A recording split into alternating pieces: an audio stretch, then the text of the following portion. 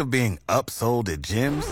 My guy, you're currently a base member? For $90 more, I can upgrade you to our Shred membership. For $130 more, you'll be a Swole member. And for just $300 more, you'll reach Sweat Platinum.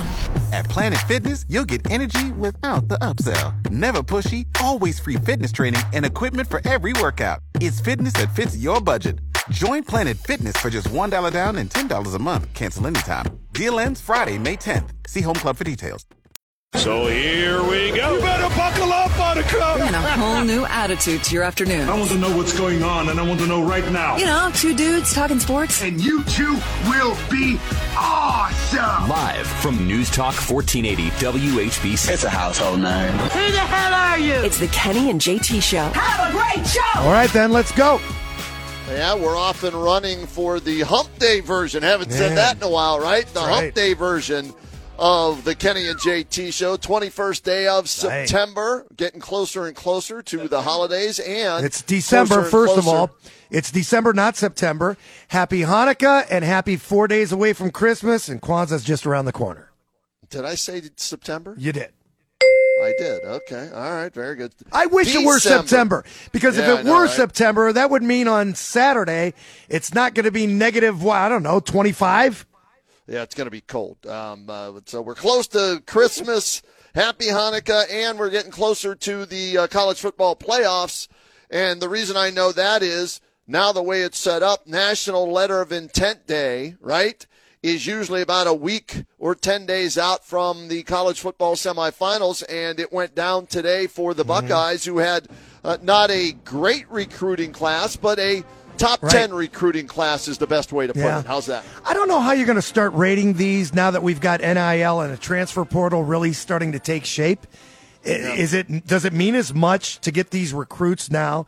I guess you're going to call them recruits, the scholared athletes, so to speak, because now maybe you're cutting your chops somewhere else. They were going after a lineman from Rhode Island. I have to imagine that when the Ohio State Buckeyes let a kid go to Rhode Island, that means they probably didn't want him. But wait a minute, he had a good freshman year. Now all of a sudden we want this kid? I don't understand this rating system. It's based on performance in high school and projections to the next level. Now, some kids are late bloomers, right? They may have been a 3-star in high school, but then they have a growth spurt. They put on some weight. They get stronger. They go play at a smaller school and dominate. And now all of a sudden, hey, I think I can go play at a Power 5 school. And then the Power 5 schools are saying, we think you can play here too. Let's go. It used to be transfer portal was for guys that couldn't make the starting lineup at a team. Now they're looking to go elsewhere and be the man. That's what's so weird. So when you start thinking about the transfer portal, as it is opposed to these commits and the guys that, decommit and whatever else, it's like, okay, let's go get somebody else anyway. And, the first name that comes to mind as a Buckeye fan is always going to be what? Justin Fields, right? Right, yeah. Is there another Justin Fields out there when C.J. Stroud goes to the NFL? Is he already on the team? Well, that or, they lost not only the number one quarterback for next year's class, JT, okay? They lost a recruit that they had this year, Brock Glenn, who flipped and went to Florida State. So then they go out and they get a kid to flip from Washington to Ohio State at quarterback. And I did research on this kid, okay? Because you and I were talking about C.J. Stroud and what's one of his weaknesses? He doesn't run the football, right? He doesn't want to run it. He doesn't look like he can run it. He doesn't buy great time with his scrambling ability. Well, the kid they went out and got, a 4-star from South Dakota, led his team to the state championship there. His name is Lincoln, and I wrote it down, Kienholz, okay? Lincoln Kienholz. He's 6'3", 185, and he is one of the top-rated dual-threat quarterbacks in the entire country coming out. JT, threw for 3,400 yards and 46 touchdowns, ran for 1,400 yards and 24 more touchdowns. So when you combine his totals, just shy of 5,000 yards of offense and 70 touchdowns.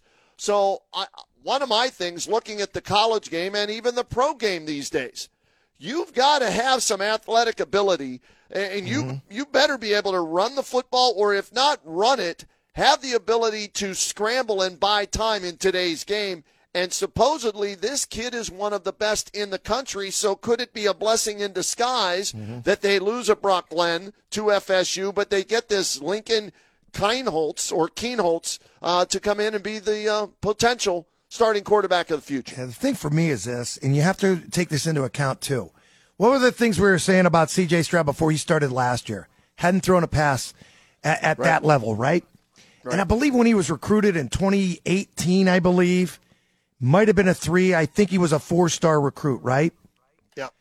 No guarantees that he was going to be the next man up, so to speak, after Justin Fields makes his way into the NFL. And lo and behold, there he is. He makes it. He ends up being one of the most prolific passers, if not the most prolific passer, in Ohio State history. So then we know he's got no choice but to probably go to the next level, right? Right. Next man up. These guys are 4 stars. You've got Kyle McCord there. He was the high school quarterback of Marvin Harrison Jr. Beautiful. Devin Brown decides not to transfer out because he knows he might have a shot. Game on. Let's go. Let's find out who the next quarterback is. I have to believe whoever's already in the stable might be better, with the exception of a 5-star that was going to come in and maybe flipped. Maybe they already know who the next guy is. Maybe they do. Here's what I will say. By playing for a chance to get into the national championship game, that means C.J. Stroud will be your quarterback. Had they not received a playoff berth, we would have probably gotten a good look at the 2 kids that are on the roster right now in whatever bowl game they would have went to, which could have jump-started them for next year. So the way you look at this is, hey, you better win the national championship this year because now you're behind the 8 ball because you don't have an experienced quarterback for next year playing in a big, meaningful game, meaning the bowl game here. So it works in a positive way because you get into the playoff, but it hurts you also because you don't get to get an early look at the guys you have on the roster for next year. And it also hurts you when it's National Signing Day and you see it and you look at the names and there isn't a 5-star rating next to the quarterback that's coming in. You know, everybody wanted to go back and look at Quinn Ewers. When he decided to forego his senior year in high school, come to Ohio State, I think he was a 5-star, wasn't he? He was, yeah. And he was the highest recruit in the country, and he's going to light the world on fire. He had a pretty decent season at Texas. Not going to take that away. Went healthy. It's pretty big if, but then again, that's a pretty lousy team. Did he just use Ohio State to get more money in the NIL? Is this going to be the wave of the future? Who knows? Bottom line here is, and I saw the coach of Georgia in a commercial yesterday say that we didn't come here to be a one-trick pony. In other words, we didn't just want to win it last year, the national championship. We want to be a contender. We want to challenge every year for the title. And I think that's what Ohio State's thinking as well. So when you start recruiting these players and these athletes to come to the Ohio State University, I think that's got to be your bargaining chip. Look, you're going to make some money in the NIL, but we're here to win titles. You want to win one? You came to the right place. Well, we're going to hear what Ryan Day thinks of the NIL and how that affects recruiting these days a little later in the show. Brian, he spoke for about 40 minutes today, Ryan Day. Brian put together about 12 minutes worth of Q&A with Ryan Day on his class and the kids that they did get, 20 of them. Is what they ended up signing. I don't know if they're still waiting on another one or not, but 20 is the number. Here's what I will say, JT, okay? And a lot of times these rankings of these recruitment classes go by how many kids you recruited and the total points that you get, okay? Meaning, if you have 25 recruits, you have more total points and you could be ranked higher from that standpoint. Well, guess what? I look at the average per player. And when you look at the average per player in all the different rankings, Buckeyes are top 3, meaning that the quality of the player they're getting on average is better than almost everybody else's in the country with the exception of Alabama and Georgia, right? Shocker. So that's what I look at as far as, the key components to a recruiting class is the average of each player. You have to, and everybody wants to rate how well we did. And you look back on the past couple of years, and every year, Ohio State had the number 1 recruiting class. Horse hockey! If you had the number 1 recruiting class, why aren't you ranked number 1? You're number 4 going into the Final Four. It's how you get these guys to play on the field. It is good to have 4- and 5-star recruits. We know this. We talked to Steve Hellwagon, and we're going to talk to him again today. And what did he tell us the last couple of years when you face Michigan?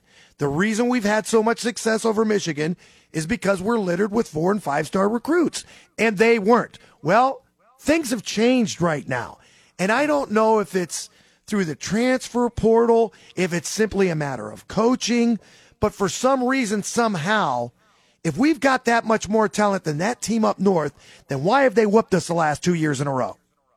Yeah, what you'll see in the post-recruitment reports tomorrow is this. You'll see that Michigan is barely in the top 20 in recruiting, JT, right? For high school kids. However, what is Jim Harbaugh doing more of now? The transfer portal. Mm-hmm. And this is something I want to compare it to Chris Antonetti and the Indians in this way, JT, right? The Indians at times, now Guardians, have had trouble drafting players, right? When we look at some of their draft picks, we scratch our head and go, man, that was a terrible pick, or he hasn't panned out. When are they going to get an outfielder that can play that they drafted? But what do they do well? They go and they study kids that have been drafted by other teams and then get them in a trade. Well, the transfer portal's like the Guardians making a trade. Michigan and some of these other schools are looking elsewhere and saying, okay, look, this kid's pretty good there. Yeah, we missed on him in recruiting. We didn't go hard after him, but he played very well for a freshman. Let's go get him from Nebraska. Let's go get him from Iowa and bring him to Michigan because they'll want to come here because they know they have a chance to win here. Yeah, you've just correctly identified free agency, and it doesn't just exist in the NFL and Major League Baseball any longer. Free agency is now firmly entrenched in college football. Transfer portal, NIL are now affecting the bigger schools that normally dominate. Now they're still up there this year in the top 5, but JT, I'm going to make a projection, okay, for the future that you're not going to see Georgia, Alabama, and Ohio State ending up with the top-ranked class in the not too distant future because other schools now, if this NIL stays the same, are going to be able to offer. USC in Hollywood is going to be able to offer. Sure. Nike/Oregon University is going to be able to offer more money through NIL, and some of these schools are going to start surpassing maybe the Buckeyes, Georgia, and Alabama in recruiting because of NIL money. We're tip of the iceberg. This is it. I mean, this is the way. This is the wave of the future now. It is free agency. It really is. And now you consider what's a free agency come to another team for? Not just because he wanted to switch and he couldn't start at another team, because he's getting paid more. Who's going to pay me? Show me the money. Hope it doesn't ruin college football, Kenny.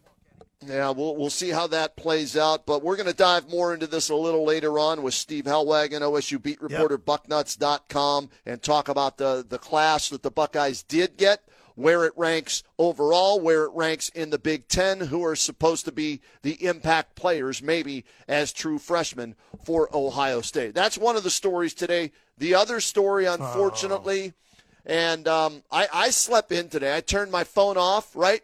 Slept in today till about 9:30. Got a good night's sleep, slept in till 9:30. I wake up, I turn my phone back on, and I had 15 messages, either text messages or voicemails, and found out, unfortunately, when I awoke today that legend, icon in Pittsburgh, Hall of Famer, Franco Harris passed away at the age of 72 just a few days before they were going to retire his jersey number 32 and celebrate the 50th anniversary, which was December 23rd, 1972, of the Immaculate Reception. A very sad day for Steeler Nation and for the Pro Football Hall of Fame because he's one of the most beloved members there. Absolutely. And Dave Motz, that used to work at the Hall of Fame, marketing and community engagement director, and he was a vice president there, going to join us to talk just about that and how important he was, not only to the Pittsburgh Steeler community, but the entire league and especially the Pro Football Hall of Fame. And for me, it was kind of like the same thing. And I knew they were having the 50th year anniversary. We were talking about it yesterday. Yes, we were. And I'm like in and out of consciousness this morning, and I'm watching Good Morning America, and the story pops up, and I see Franco Harris, and I'm looking at it, and then they come with, has passed away. I'm like, you got to be kidding me. And I'm watching this, and I'm thinking, That's impossible. There's got to be wrong. I'm dreaming. It was no dream. It was real. I texted Pam Cook. It was about 7:15 in the morning. In the Canton Morning News, they had already known. They found out about it at 6:15 in the morning. I was one of the people that texted you as well, and I knew you were still sleeping because you didn't text back. But I was just shocked. I was like, you know what it reminds you of? What? You remember when Madden passed away? Yeah. It was just a year ago, right? Yep. Madden passed away, I believe, the same weekend that they were releasing the documentary. Look how similar this is. I think we saw it, and then he passed away right after. I think that's how that. But you're right. It was. Here's the thing, though. I think they knew Madden was ill. This, Maybe. for Franco, came out of Don't the blue know. because he was, and we're going to talk to Stan Savran as well, the godfather of Pittsburgh sports. I texted Stan when I did wake up, and he was just with Franco a couple of days ago. He had been doing, Franco, various things leading up to this 50th anniversary and becoming only the third Steeler in the franchise history to have his jersey number retired. So this was completely unexpected with Franco passing away. You know, a lot of people want to give credit to Franco Harris for the Steel Curtain and the 4 Super Bowls and everything else. I will give Franco Harris and those teams credit for putting the NFL on the map. Those players were larger than life when you had, Doomsday, they were popular. There was still, a lot of people would consider America's team. Browns had a few, but nobody that really, exonifies pro football as it was back in the 70s. You think of those teams and the Pittsburgh Steelers, love them or hate them, it's the equivalent, basically, to the New York Yankees in baseball. And by that I mean you don't have to like them, but you have to respect them because they got it done on the field. I agree with you. What they did in becoming truly the first dynasty of the Super Bowl era, right? Think about that. When the Super Bowl starts, you have the Green Bay Packers. They win the first 2. And that's impressive. So everybody, the standard was, 2 in a row for Green Bay. Well, the Steelers came in and they won Super Bowls 9 and 10. Missed out the next 2 years, and then won 2 more back-to-back. They won 4 in a span of 6 years and became the dynasty of the 70s and the standard that every Super Bowl team would be judged up against. And Franco Harris, in reading so many things today, I've watched and read so much today about him. Joe Green is considered the greatest Steeler of all time. Close second is Franco Harris. And here's why. When Franco came in, Franco established the offensive identity of the Steelers as a tough ground attack that won the first 2 Super Bowls. The last 2 were more with Bradshaw throwing the ball. The first 2, though, were defense, low scoring, and Franco running the ball. He was the Rookie of the Year in 1972. In that same rookie season, Franco caught the immaculate reception in the Steelers' second only playoff game and their first ever playoff victory. And they would then go on to lose barely to the Miami Dolphins, who ended up going undefeated that year. So that set the franchise in motion to become a dynasty with Franco running the ball, and he was an MVP in Super Bowl 9 when he ran for 158 yards against the Vikings. They were more than just a dynasty on the field, Kenny. They were media darlings. And whether or not you want to start or end with Franco, obviously Joe Green, Lambert, Rocky Blyer, not even in the Hall of Fame, but still a media darling. Mike Webster. When was the last time anybody talked about an offensive lineman? These guys were media darlings. They're the ones that put the NFL on the map. They had a lot of big personalities and star power. Lynn Swann with those remarkable catches in Super Bowl 10, right? And you know what else, JT? And I really believe this, that made them bigger stars was Myron Cope, the announcer, with the terrible towel. Yeah. The terrible towel became, the terrible towel became the what they were known for as fans. And everywhere you went outside of Three River Stadium, there was a Steeler contingency of fans, and they had those damn terrible towels, and they were twirling those terrible towels. And now Steeler Nation, you could argue, is the greatest fan base in the entire country, any sport, with how much they do travel and where they go. What do you see when they play? You hear the "Here we go Steelers" chant, and the terrible towels are waving. And the players embraced that when they would run out of the tunnel waving those terrible towels, having them on the sidelines with them and everything like that. And it just all came together and became the story of the NFL. The incredible thing is this, and I'm not even a Steeler fan, and I remember those teams of the 70s, and I'm sure you've got them etched into your brain somewhere, but I can rattle off at least 10 names right off the get-go. You know, you start thinking of Franco, Bradshaw, Stallworth, Swan, Webster, Ham, Frenchie. And the only reason I remember Frenchie was because the Immaculate Reception. But that list goes on, and that doesn't even include the secondary. Yeah. I mean, we had the opportunity, right? How lucky were we this past year to sit down with, interview, talk to off the air Donnie Shell, Hall of Famer from this past year, right? Yeah. We got to do a show, last year, I think it was, with the legendary Mel Blount, right? Who looks like he could still play at age, 70 or however old Mel is right now. It's amazing. And a tower of a man. When you look at it, you go, okay, now I understand why, he was as good as he was on top of his athleticism and everything. Right. And me, luckily, I had the opportunity to do a Heart of a Hall of Famer as the mediator, if you will, with Franco Harris and a room full of 250 adults and kids from various high schools talking about his career. And JT, as good as he was as a player, and obviously he's in the Hall of Fame, so you can use the term great with Franco Harris, he was an even better individual off the field. Right. And that's what really made him stand out, because he ended up being an ambassador for the NFL. You mentioned the fact that you were lucky to interview him. You were lucky, we were lucky to watch that player.